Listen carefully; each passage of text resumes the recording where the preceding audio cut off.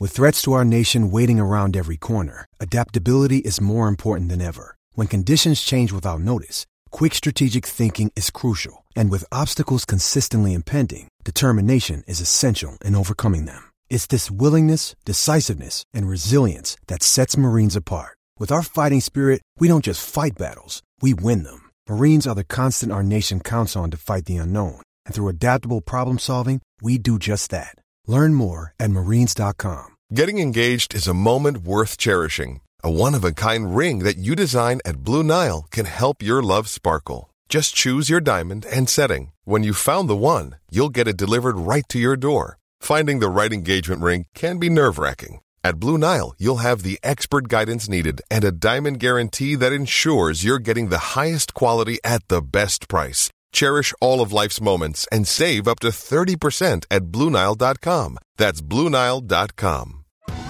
Survivor 46 is here, and so is On Fire, the only official Survivor podcast, and we have a twist this season. The winner of Survivor 45, Dee Valladares, will be joining us every week. We're going behind the scenes of the biggest moments, the how and the why things happen, and the strategy and analysis you can only get from someone like me, a Survivor winner. Listen to On Fire, the official Survivor podcast, wherever you get your podcast. Love this podcast?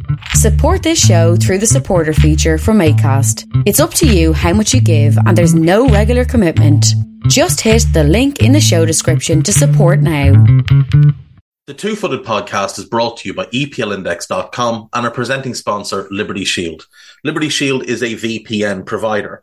A virtual privacy network allows you to go online, change your location, access things you're geo-blocked from, while keeping your data safe. So, as an example, if you are a UK expat and want access to BBC iPlayer to watch Match of the Day or ITV Hub or all four, but you get that message that says this content is not available in your location, a Liberty Shield VPN gets you around that block, allows you to watch whatever you want on those services while also keeping your data safe. And it goes further than that. It allows you to open up Netflix's entire library by just changing your IP address. Liberty Shield is the number one rated VPN provider on Trustpilot with 5-star ratings across the board. So go to libertyshield.com right now, use the code EPL25 and get either the hardware package or the software package. The hardware package is a router that you plug into your existing router, and any item you want to change the IP address on, be it your phone or your television, you connect that to the new Liberty Shield router. All other items can remain connected to your existing router. There's also a software package, which is instantly downloadable to your device, and you can get using straight away. Again, libertyshield.com, EPL25 for 25% off at checkout. We're also brought to you by Home of Hopcroft, a giftware and homeware company located in Scotland but shipping worldwide. Check out homeofhopcroft.co.uk and do check out the EPL Index and Anfield Index shops, which you'll find on Etsy. Use the codes EPL10 or RED10 for 10% off at checkout. And lastly, do remember to check out A Tad Predictable, hosted by Tadiwa. That podcast is on this feed before every Premier League match week. And then the EPL Roundtable, hosted by Kevin DeVries, on its own EPL Roundtable feed. So just search EPL Roundtable in your podcast device. And that's out after every match week. Now, on with the show.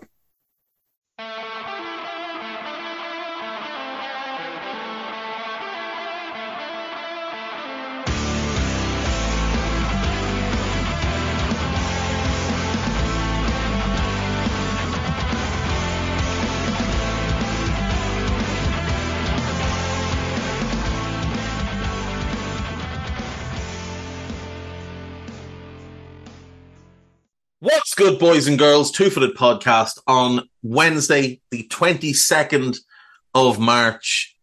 Hope you're all having yourselves a very pleasant day. Following yesterday's announcement that Emmanuel Adebayor had retired, And my remembrance that Emmanuel Adebayor played for Real Madrid during his career, which I was completely stunned to realise and surprised that I'd forgotten it. We have another retirement today. Mesut Ozil has decided to retire from professional football at the age of 34, having won 92 caps for Germany, being a key part of the 2014 World Cup win.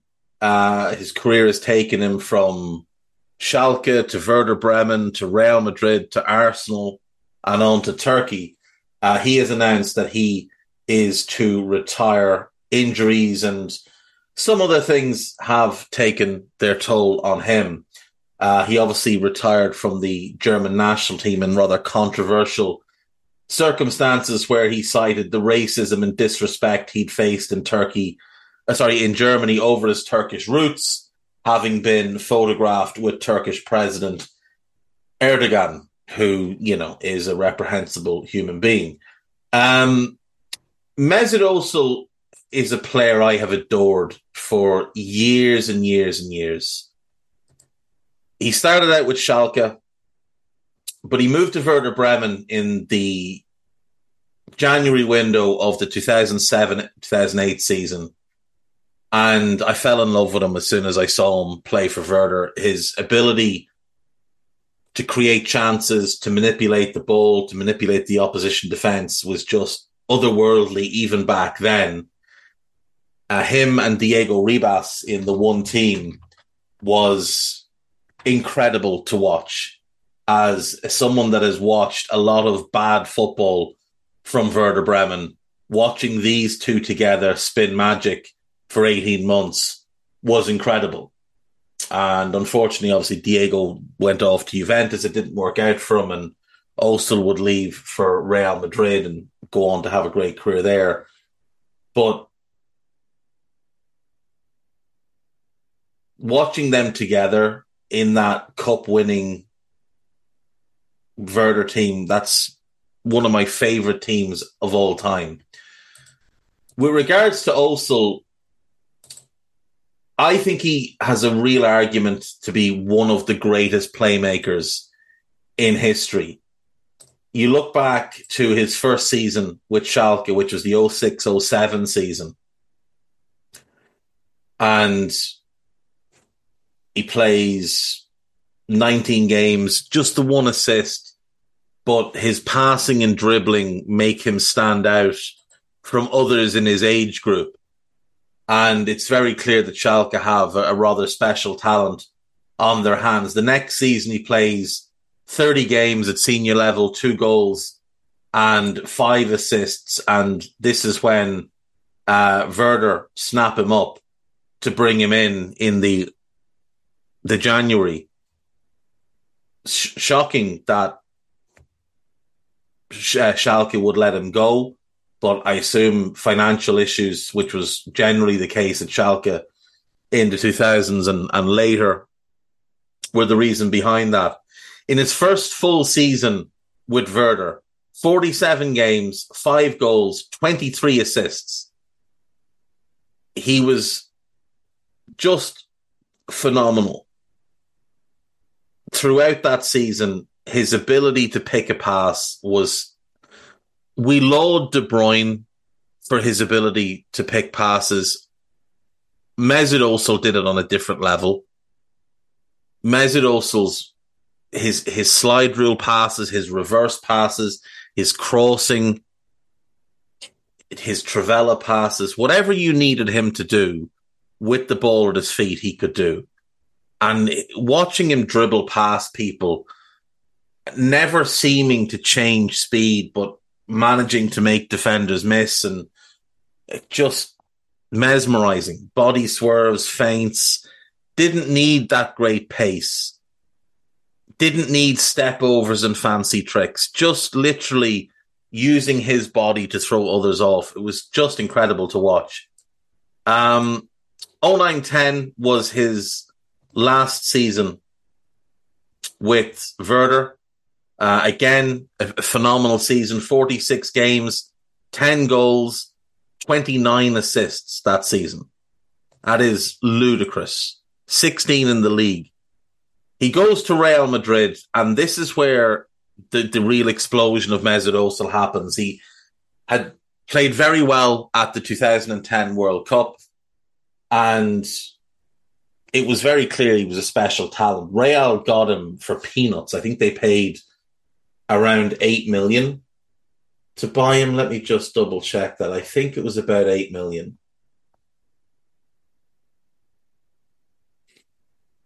Oh, 15 million euro, which might have been, at the time when the English pound was strong, might have been like 11 million. But it was so cheap for what they were getting. His first season, 54 games, 10 goals, 29 assists. That's 3 straight seasons of over 20 assists, which is ludicrous. The next season, 52 games, 7 goals, 28 assists. He made Cristiano's life when he went there, because Cristiano got so many easy chances. It was absolutely unfair to the opposition. The following season, 52 games, 10 goals, 25 assists. That's now 5 seasons in a row over 20 assists. 13-14, I think that was his last year at Real. No, this is when he moved to Arsenal. This is when he moved to Arsenal. 42 games, 7 goals, 14 assists. I never understood why Real sold him. I know they wanted to bring in Gareth Bale, but for me, what Ozil gave them was better than anything Bale ever gave them. I know Bale has big goals in big games and all the rest, but from a consistency standpoint, Mesut Ozil was just levels above.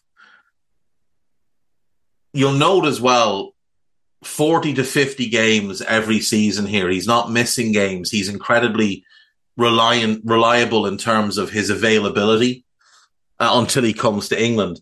That's 13-14, 7 goals, 15 assists. Some people tried to tag him as a flop in his first season because he had an injury and did miss about 10 games. But still, 5 goals, 10 assists in your first season in the Premier League is not bad at all. The next season is when he really starts to break down with injuries. 5 goals, 9 assists in 32 games, dropping into single digits assists for the first time since he was at Schalke. 15-16, he has a bit of a resurgence. He stays fit. 35 games in the league, 45 in all competitions, 8 goals, and 20 assists. Into 16-17 we go. He plays 44 games, 12 goals, 15 assists. He was outstanding that season for Arsenal. In 17-18, he plays only 35 games, 5 goals, 15 assists, missed 12 league games in total. 18-19, this is when the relationship with Arsenal sours. 35 games, only 24 in the league, 6 goals, 3 assists, but there's a couple of fallings out at the club.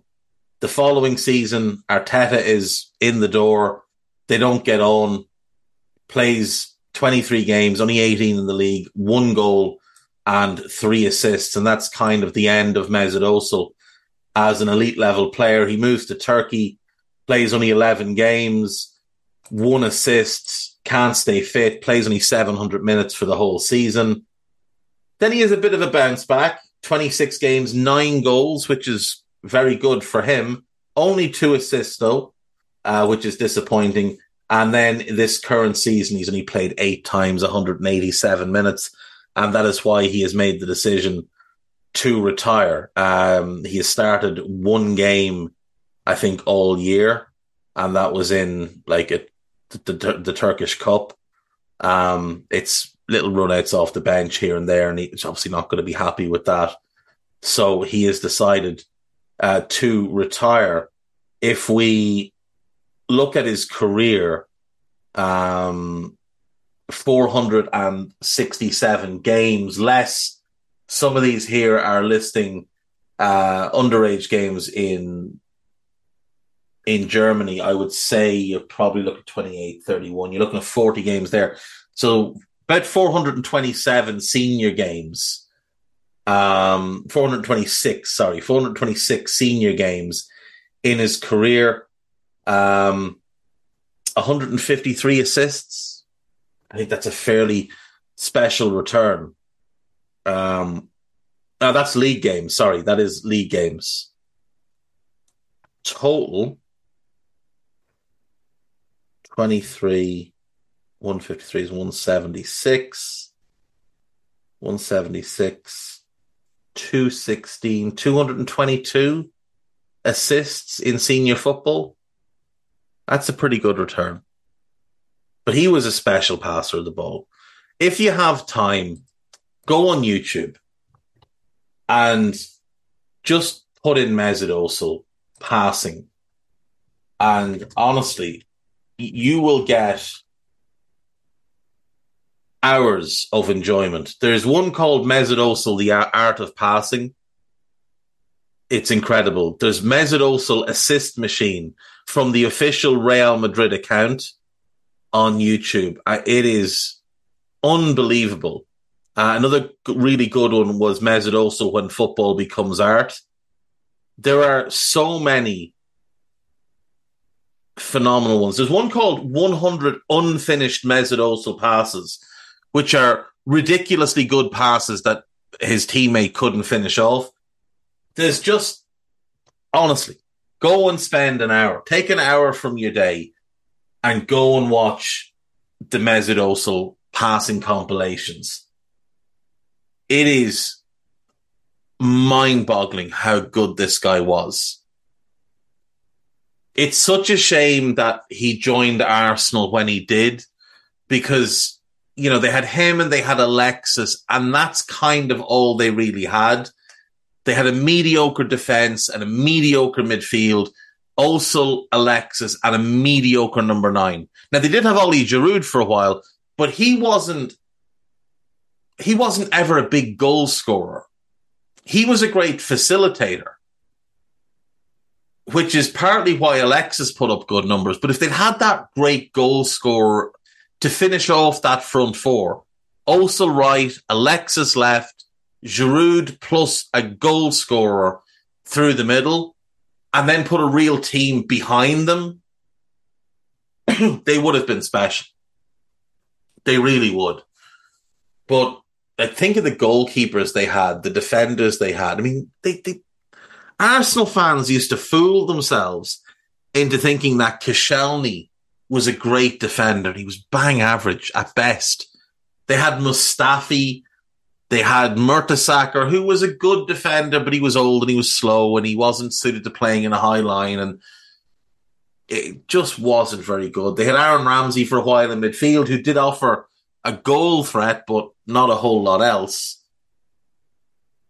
But it was just a lot of very, very average players. Jack Wilshere not working out the way he was expected to was a big factor, because if you could have got Wilshere, if he developed into the player they hoped he would be, and if Oxlade-Chamberlain had been able to stay fit, and players like that could have made such a difference. But ultimately Arsenal failed Ozil and they failed Sanchez and never put around them the team that those two deserved. He ends his career having had a decent run, in fairness, in terms of what he won. He won the German Cup in 2009, was a runner-up in 2010, was a UEFA Cup runner-up in 2009. That was a heartbreaking loss in that final, because undeniably they were the better team going in, but they lost to Shakhtar Donetsk after extra time.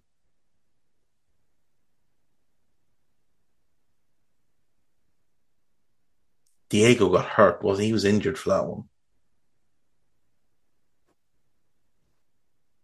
Let me just click in here.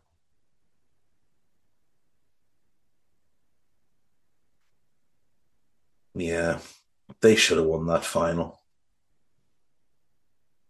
They should have won that final. But it was a very good Shakhtar team, to be fair, but Werder should have won that. He went to Real, he won the league, he won the cup, went to Arsenal, won the FA Cup 4 times, was a League Cup runner-up and a Europa League runner-up under Unai Emery. Won a European Under-21 Championship with Germany in 2009, finished 3rd in the World Cup in 2010, but obviously the highlight of his career is that 2014 World Cup win with Germany. Just a phenomenal player. 5-time German Player of the Year. Led the Premier League in assists once. Led the Bundesliga in assists once. I think he was 3 times leader in assists in La Liga.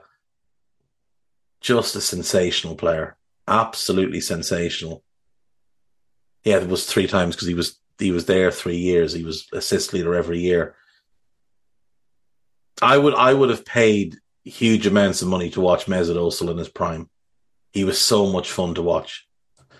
It's a shame. It's a shame that his career ended the way it did. It's a shame that he's had to retire because you would have loved to have seen him playing till he was in his late 30s, just pinging the ball around, doing what he did. But he's made a decision and he'll stick by it. He's a man of principle. And, he was also failed by Arsenal when he spoke out against the treatment of Muslims in China. Arsenal had no time to back him on that, which was very, very disappointing. I think that's part of what caused some of the big falling out. But, Arsenal, not exactly a club with a moral backbone, as we can see by, who's playing as their number 6 at the moment.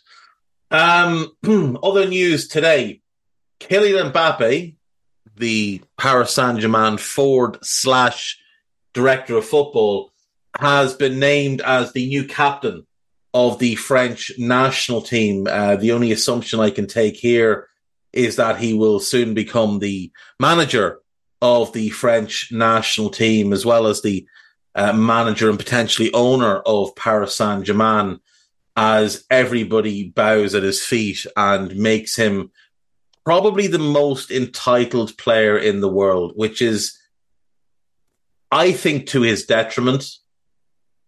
I think he's an amazing player, but I think he's pandered to far too much. And I don't think PSG or the national team do him a great service with this type of treatment. Other news, Pierre-Emile Højbjerg has called on Tottenham manager Antonio Conte to be more precise following his rant on Saturday. After Spurs gave up a 2-0 lead in a 3-3 draw at Southampton, Conte called his players selfish and criticised the club's culture. Reports have suggested that Conte will be sacked this week. Højbjerg said, I think we've all seen his comments. He gave a very honest and very open press conference. It is because he's not satisfied. You don't do that if you've reached the quarterfinal of the Champions League or if you're in the semi-final of the FA Cup. It comes from the fact that, unfortunately, we did not get the results we as a team and club wanted. We are still where we want in the league in terms of being top 4. I understand that if you want to be successful as a team, you need 11 men who are committed to a project and a culture. But I think he has to elaborate on how he feels before you as a player can start measuring and weighing. Well, firstly, it takes far more than 11 men to have a successful team. You need a minimum of, I'd say, 18 to 19 who are fully committed and, good enough, as well as the coaching staff, the medical staff, and all the rest. But yeah, look, the players don't seem to have been stung by what Conte said. I think they're aware that there's an issue at Spurs. And I think the cry-arsing and hand-wringing over what he said is very strange to me, because everything he said was true. There is a culture of being losers at Spurs. There is a softness to their team. The players do play in a selfish way. There's very few of them who are willing to sacrifice for the good of the team. I think Højbjerg is one who is. I think Romero is one who is. You could put Bentancur into that group. And after that, I'm really struggling for names. I think there's a lot of players at Spurs that are very much me. I think Harry Kane is one of them. Now, Harry Kane is a number 9. So in many ways, you want him to be that way. That's why he's a great goal scorer. But I do think he needs to stand up a bit more as the leader of that team, as the captain, as the guy that wears the armband. And if he's not capable of doing that, he needs to have a chat with some of the others in the squad and say, look, I can lead by example, but I need you to lead by words, by actions, by setting standards, by making demands, by holding others accountable. I think that would be the sign of a good captain if Harry Kane could do that, could go to Højbjerg and Romero and other, strong people. I know Hugo Lloris is the club captain, but Hugo Lloris is a liability. And the players look to Kane. They look to Kane for their lead. No one's looking at the worst player in the team. At Liverpool, the players look at Virgil. They look at Mo. They don't look at Henderson. At United, the players looked to Bruno. That's why Bruno's now wearing the armband and Maguire's sitting in the stand. They look to Rashford. Players look to the best players for their lead. And Kane needs to find others that can enforce accountability. Build a culture of accountability so that players aren't phoning it in. I don't think what Conte said was wrong at all. I think Spurs would be making a huge mistake in sacking him. I understand that some Spurs fans are frustrated. He's only been in the job 18 months and he could be set to get you your second top 4 finish in a row.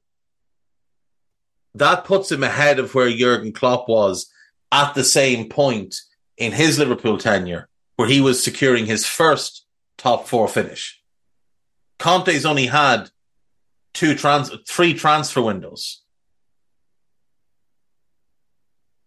That team needs a bit more work. It needs 2 centre-backs. It needs a goalkeeper. You get them, put a bit of backbone into the team, remove the liabilities, remove those who aren't good enough but are held up as if they are, like Eric Dyer, who should be first out the door. And all of a sudden, Tottenham could turn things around very quickly. I think it was yesterday or Monday I spoke about it. You look at what's there for a back 3, for a 3-4-3, Romero on the right of the back 3. You're not going to find much better than him wherever you look.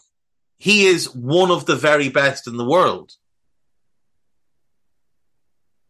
Pedro Porro is one of the best right wing backs in the world. Huge talent, room for growth, needs time to settle in, but absolutely a quality player. Destiny Udogie coming in next summer. Massive talent.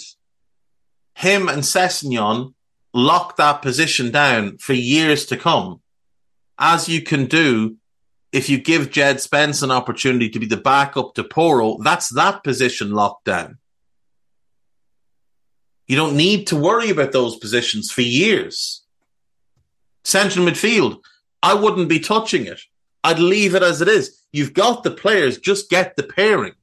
I think the pairing is Bentancur and Bissouma. When Bentancur and Bissouma are fit again, that to me would be the pairing.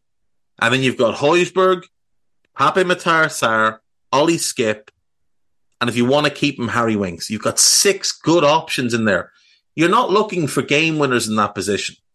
You're looking for game managers. You're looking for guys that can break up the opposition play and get you moving into your sets. Bissouma, Bentancur, Højbjerg, Winks, Skip, Pape Matar Sarr, all of them can do that. Matar Sarr might be the one capable of becoming a really world-class player in that role. because he's very, very talented. But you don't need him to be. You just need him to become a good player. Don't need to touch any of that midfield forward. That is set. You don't need to touch it for the next couple of years. You've got Kulusevski and Bryan Gil as the right-sided options in attack. Set. Both young, super talented. Don't need to touch it. Son and Richarlison for the left. Set. Don't need to worry about it. You could do with finding another option as a backup to Kane. Now, you've got Dane Scarlett, who's very highly regarded at the club. Maybe it's him. Maybe you need to look around Europe and try and find a young striker who could come in and be developed. Someone like Rasmus Højlund, who I mentioned yesterday at Atalanta. If you could get him, bring him in, develop him behind Kane, with a view that in 3-4 years he'll be the first choice. Could play with Kane in certain sets as well. What you need to do is sort that defence. Davies is fine as a backup. Joe Rodon is fine as a backup. Tanganga is fine as a backup. Those three as your backup three, that's fine. No problem. Sell Davinson, ship Eric Dyer to Siberia, buy a starting central defender and a starting left side central defender. And you're set from your outfield positions. You don't need to do anything else. That is all this summer should be about. Get those two centre-backs and that forward player. And you mightn't even need that forward player. You could use Richarlison as the backup to Kane, and you could keep Danjuma, although he doesn't seem to be in Conte's good graces, but you could also just buy another wide option. You've got a buyback on Marcus Edwards. You could bring him back. That's a really exciting option to bring back into the squad. You've got to sort the goalkeeper. Fraser Forster's fine as your third choice, and he helps with the quota, and that's all he should be. Got to go find yourself a starter. And if it means Lloris is the backup for a year, fair enough. If you can ship Lloris out, even better. Go and get yourself a second goalkeeper, a backup. There's a couple of good ones on the free agent market this summer that could be a nice fit. But you've got to sort the goalkeeper, the middle centre-back, and the left side centre-back. And if that's all you do, that will be a successful summer. If you prick around in the midfield, you're spending money you don't need to spend. If you prick around in the wide roles, you're spending money you don't really need to spend. Because Richarlison as a fourth forward, Gil as the fifth, and maybe you've got a couple of kids in your academy that can fill in and play in cup games. You don't need to do a whole lot more. You've got Perisic for another year. So let's say it's Gil, Richarlison, and Perisic as your backup front three. That's fine. That's all you need for next season. Sort that defence, sort that goalkeeper. Whoever you get in as manager will not be as good as Antonio Conte. Simple as that. They will not be as good.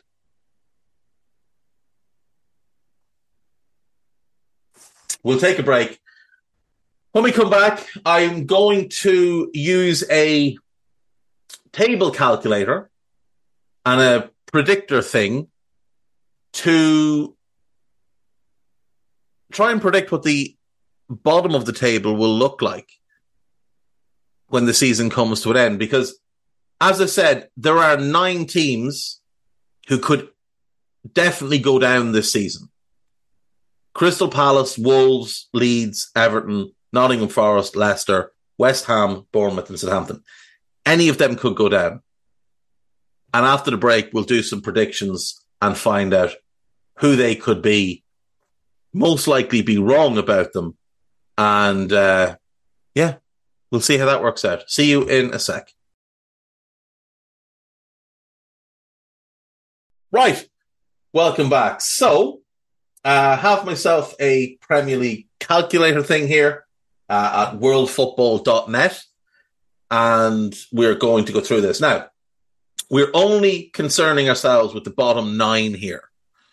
So any games that include two teams who are not among that bottom 9, I'm just going to do them as a 0-0, and next week maybe we'll do the rest of them and see how that works out. So we still have games outstanding from week 7 of the Premier League season, which was one of the weeks that was cancelled because of the passing of Queen Elizabeth. And all of these games include teams among our 9. Again, those 9 are Crystal Palace, Wolves, Leeds, Everton, Forest, Leicester, West Ham, Bournemouth, and Southampton. So, first up, we have Bournemouth at home to Brighton. Well, Brighton are really good and Bournemouth are really bad. Bournemouth at home have been better, obviously, than they've been on the road, but I still would fancy Brighton to go in and win that game. I'm going to go 3-1 to Brighton. Then we've got Leeds at home to Nottingham Forest. Leeds have been decent at home, not good, but better than away. So we will go 2-1 to Leeds at home to Nottingham Forest. Leicester at home to Aston Villa. I actually think this is a game that Leicester will win. So I'll go Leicester 2, Forest 1. And then we have West Ham at home to Newcastle. Newcastle are very difficult to beat. They've only lost 3 games all season. That's the same as Arsenal. They do struggle to win games because they struggle to score goals. I'm going to go 1-1 in that one. That brings us on to week 8. The only game outstanding is Chelsea-Liverpool, and we're marking that as a 0-0. We move on to week 25. There are 2 games outstanding. None of them include our 9 teams, Newcastle, Brighton, and Manchester United, Brentford, so we'll mark both of them as 0-0. Week 28 is the weekend that's just finished, and there is 1 game that includes one of our teams. So the other 2 games outstanding are Liverpool-Fulham, so we'll mark that as a 0-0, and Brighton-Manchester United, we'll mark that as a 0-0. The other game is Manchester City at home to West Ham, and I think City are going to win that game quite comfortably. We'll go 3-0 to Manchester City. Now, that brings us on to the upcoming game. So the first game up is Liverpool-City, or City-Liverpool. We'll mark that 0-0. Then it's Bournemouth at home to Fulham. Now, this will be Fulham without Mitrovic, and that is going to change their season drastically. I still think they can get a result in this game, though, because they've done pretty well without Mitrovic so far this season. So we'll go 1-1. Then it's Brighton versus Brentford in a battle of the best run teams in the country. So we'll go 0-0. Crystal Palace under Woy at home to Leicester. We'll give Roy the benefit of a new manager bounce, and we'll give him a 2-1 victory. Arsenal at home to Leeds. That stinks of a 4-1 Arsenal win. Nottingham Forest at home to Wolves. Forest's home form is the only thing keeping them above water this season. Wolves are struggling at the moment, so we're going to go 2-1 to Forest. Then we've got Chelsea-Villa in a game that could send Chelsea into the bottom half, but for now we'll mark it as a 0-0. West Ham at home to Southampton. West Ham desperate for points. They will be in the bottom 3. I think they'll get the win. We'll go 2-1 to West Ham. Newcastle against United is 0-0. And then Everton at home to Tottenham. Now, this could be Tottenham under Ryan Mason, which we saw 2 seasons ago and isn't a good Tottenham. Everton are playing well against the better teams. They'll have the Goodison advantage, but I'm going to go with a 1-1. I don't think they can stop Harry Kane. Everton struggle with goals, so we'll go 1-1. That will move us on to Manchester United at home to Everton. We'll go 3-1 United. Aston Villa at home to Forest. I actually fancy Forest to sneak a draw there. Brentford against Newcastle is a draw. Fulham at home to West Ham. I'm going to back West Ham to win that one. 2-1 to West Ham. Leicester at home to Bournemouth. I think Leicester will win that one. We'll go 3-1. Tottenham at home to Brighton is 0-0. Wolves at home to Chelsea. I'm actually backing Wolves to win that one because I just don't have any faith in Chelsea at all. Leeds and Crystal Palace stinks of a 1-1. Southampton at home to Manchester City. I think City go there and win comfortably, but that is so that's going to be a 5-1 for Man City. Liverpool at home to Arsenal will be a 0-0 for the purpose of this. Week 31 then. Aston Villa, Newcastle is a 0-0. Chelsea, Brighton is a 0-0. Everton at home to Fulham. We'll give Everton the win in that one. We'll go 2-1. Southampton at home to Crystal Palace. I'm going to back the Saints to get a win. 2-1. I think Tottenham will beat Bournemouth at home. I'll go 4-1 in that one. Bournemouth's defence is so poor. Wolves against Brentford. It's at Wolves. I'm going to back them to win that game 2-1. Nottingham Forest at home to United. I'm going to back Forest to get a point. West Ham at home to Arsenal. I actually think West Ham will take a point from that one. I'm going to go 1-1. Man City to beat Leicester 3-1 at home. And Leeds to lose 2-1 at home to Liverpool, which is probably a foolish pick. Moves us to week 32. Arsenal at home to Southampton. We'll go 5-0 to the Arsenal. Fulham at home to Leeds. We'll go 2-1 to Fulham. Bournemouth at home to West Ham. This one is a big, big game. I'm going to back Bournemouth to get the win. Palace at home to Everton. Reeks of a 1-1 draw. Bournemouth Aston Villa goes down as a 0-0. Liverpool at home to Nottingham Forest. I'm going to say 3-1 to Liverpool. Leicester at home to Wolves. We'll go 2-1 to Leicester. United Chelsea is 0-0. Newcastle Spurs is 0-0. And Brighton City is 0-0. Moving on. Wolves at home to Crystal Palace. I'll back Wolves to win that one. Villa Fulham is a 0-0. Southampton at home to Bournemouth. I'm backing Southampton to win that one. Leeds at home to Leicester. I'm backing Leeds to win that one. Forest at home to Brighton. I think Brighton will go there and win. West Ham home to Liverpool. I think West Ham can get a draw. I think that's a midweek game. So we'll go with a draw. Chelsea home to Brentford is a 0-0. City to Arsenal 0-0. Everton at home to Newcastle will go 1-1.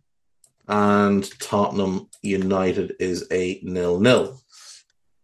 Crystal Palace home to West Ham. I think Roy edges out a win in this one. We'll go 1-0. Bournemouth at home to Leeds. I'm going to back Bournemouth to take the points in that one. Brighton at home to Wolves. Brighton will win that one. Brentford home to Forest. We'll back Brentford.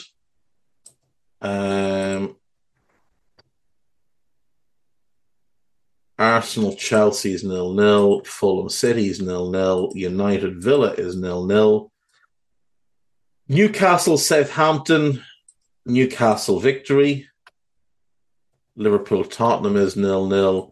And I think Leicester will beat Everton at the King Power. 4 weeks left into week 35. Bournemouth at home to Chelsea. I'll back Chelsea for a narrow win. Brighton to beat Everton, I think, is fair. I think Fulham Leicester is a draw. Liverpool Brentford is 0-0. Man City to hammer Leeds 4-0. Newcastle Arsenal is 0-0. Nottingham Forest at home to Southampton will go with a Forest win. Spurs at home to Crystal Palace will go with a Spurs win. West Ham home to Manchester United, I'm going to go with a draw. And Wolves at home to Villa, I'm going to go with a Wolves win. 3 weeks left. Aston Villa Tottenham is a draw, 0-0. Crystal Palace at home to Bournemouth. I think Palace edged the win here. I'll go 1-0. That one is a 0-0. Brentford home to West Ham. I'm going to back Brentford to win. You back Chelsea at home to beat Nottingham Forest. Man City go to Goodison and win 3-1 for me. I think Southampton can beat Fulham at home, especially because Mitrovic might not play again this season. Leeds at home to Newcastle, I'm going to go with draw. Leicester at home to Liverpool, I'll go with draw. And Manchester United at home to Wolves will go with a 2-0 Manchester United win. Week 37, we have Bournemouth home to United. We will go with a United win. Brighton home to Southampton will go 2-0 to Brighton. Fulham home to Crystal Palace will go with a Fulham win. Liverpool Villa is 0-0.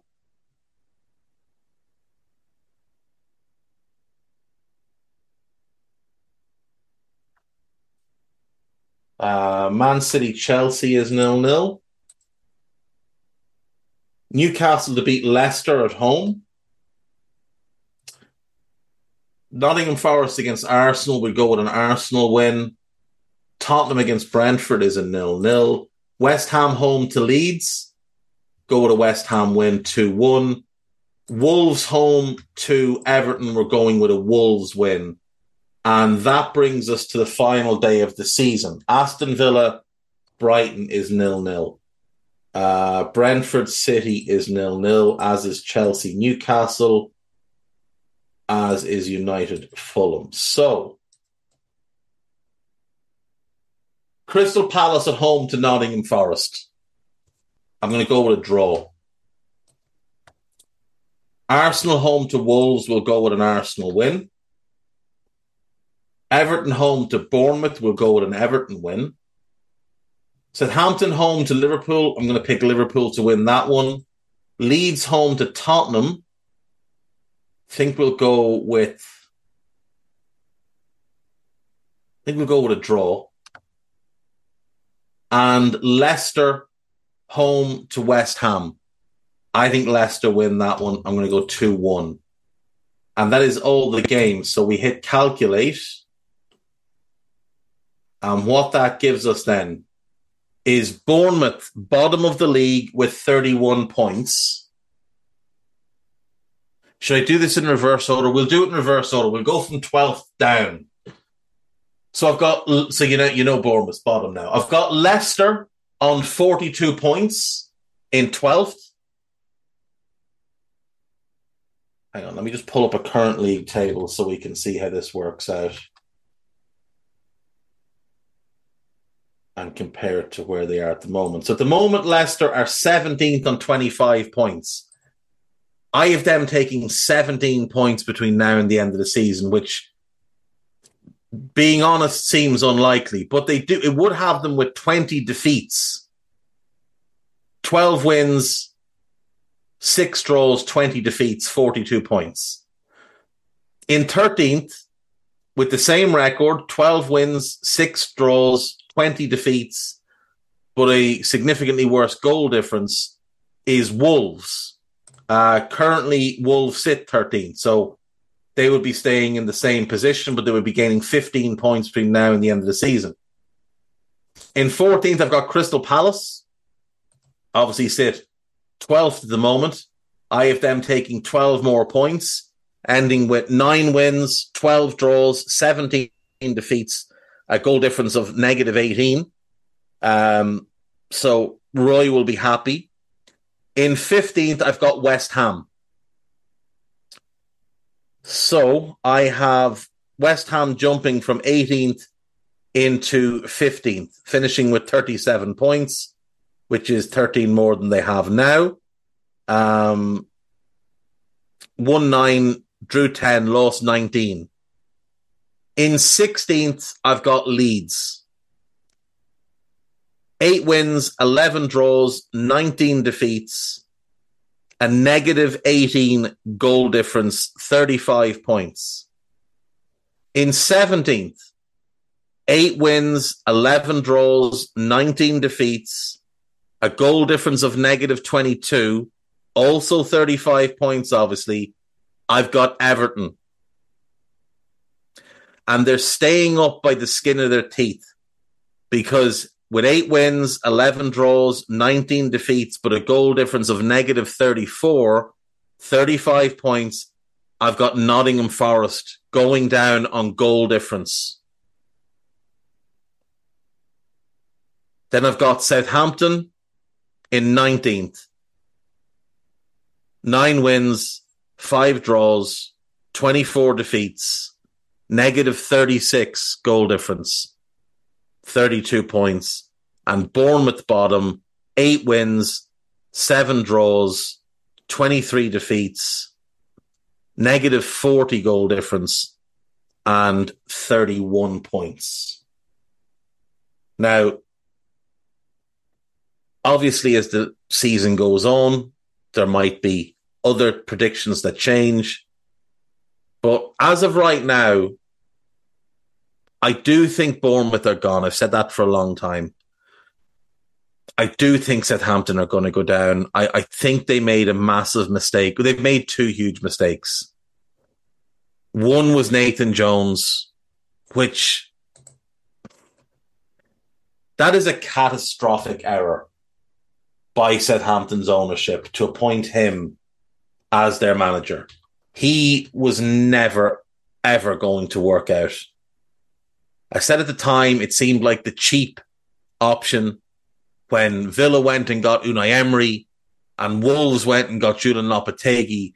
You went and got Nathan Jones. And then to replace him, you gave the job to Ruben Selles. And nothing against Ruben Selles. I'm sure at some point he is going to be a good manager. Right now, he isn't. He's not ready for this job. He is way out of his depth. I get you wanted Jesse Marsh, but you made a mess of that. Nobody else. You made the mess of that. And now you're stuck with a rookie manager with no experience who looks out of his depth. So that is that. It would be cruel if Forest go down on goal difference. It really would. So here's hoping they pick up another point along the way. We'll just do the gossip and we'll get finished for the day, I think. I don't think there's anything else really to discuss on this Wednesday during an international break because there's not a whole lot going on. Let me pull the gossip up now.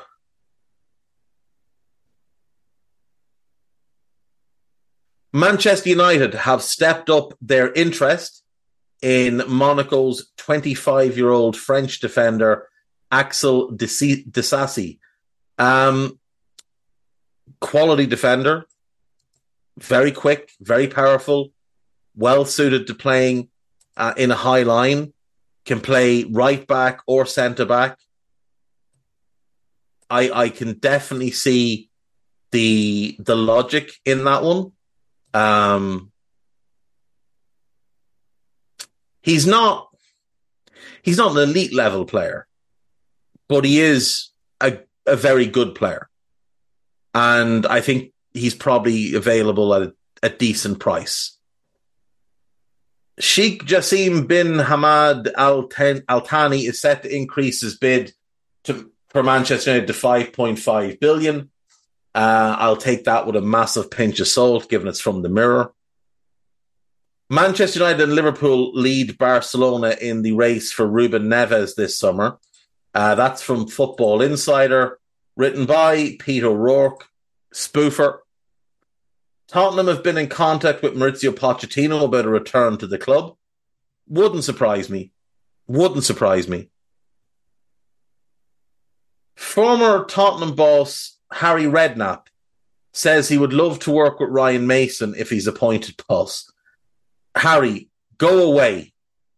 Nobody has time for your nonsense anymore.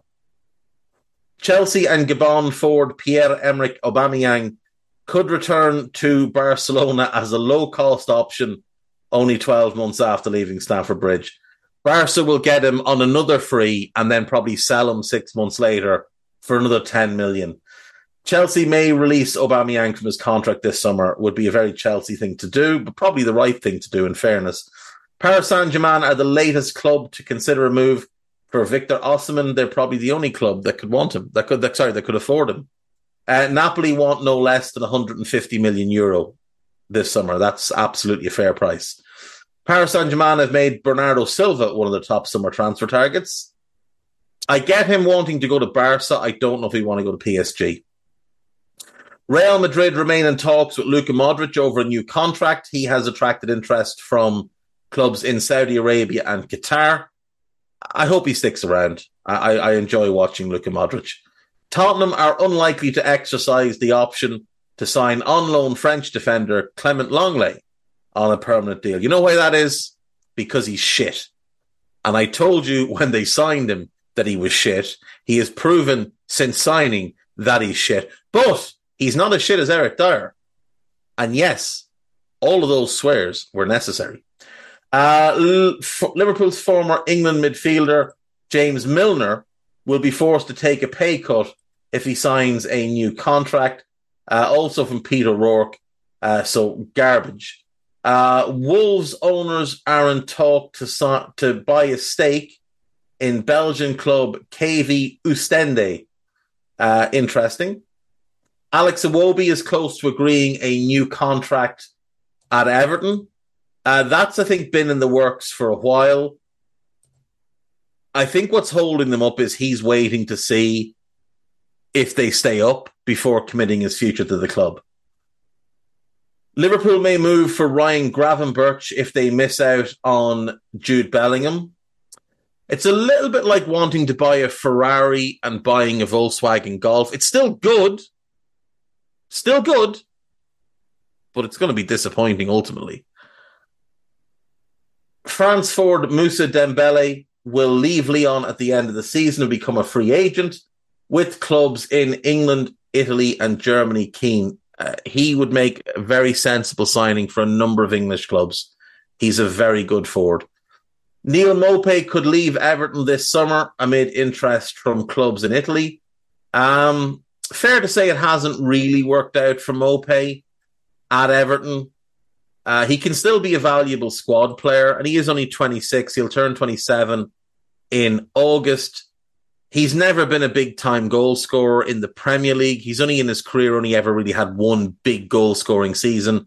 That was his last season with Brentford in the Championship. He scored 25 goals in the Championship, 28 in all competitions. He was outstanding. That's why Brighton spent a significant amount of money in the region of 20 million to bring him in. At Brighton, obviously, 10 and 38, 8 in 36, 9 and 35. Good, but not great. At Everton, 1 goal in 22 appearances. Now, the 22 appearances is a little bit of a false dawn because it's not like it's 22 starts. He's only actually played just over the 1,000 minutes. Actually, just about 1,100 minutes there for Everton. 1 goal, 1 assist. He did have a run of starts when he first joined. I think he started his first 5 league games. Since then, he's only started 5 league games. So that's 10 starts in the league. He started 12 games, and the rest has been cup games. He's only completed 90 minutes, I believe, once. A 0-0 draw with Liverpool. Yeah, that was his debut, wasn't it?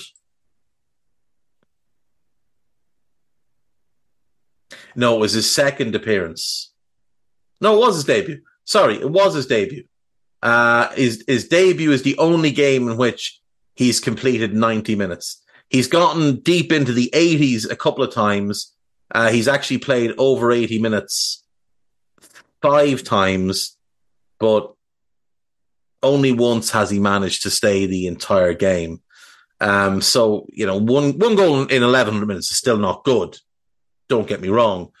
But he hasn't had a consistent run. He needs to play as part of a 2. Him and Calvert-Lewin as a 2 could be interesting, but we'll wait and see. I think that's the type of forward line that Dyche would actually like to play as well. A big one and a little one.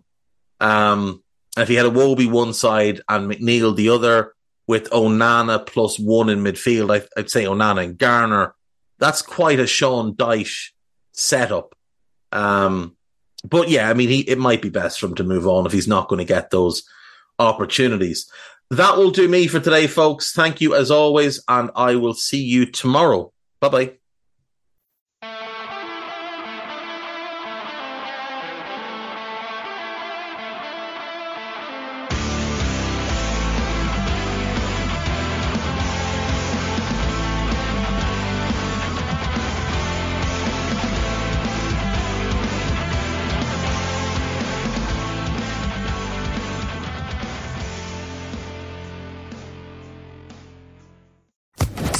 Social Podcast Network.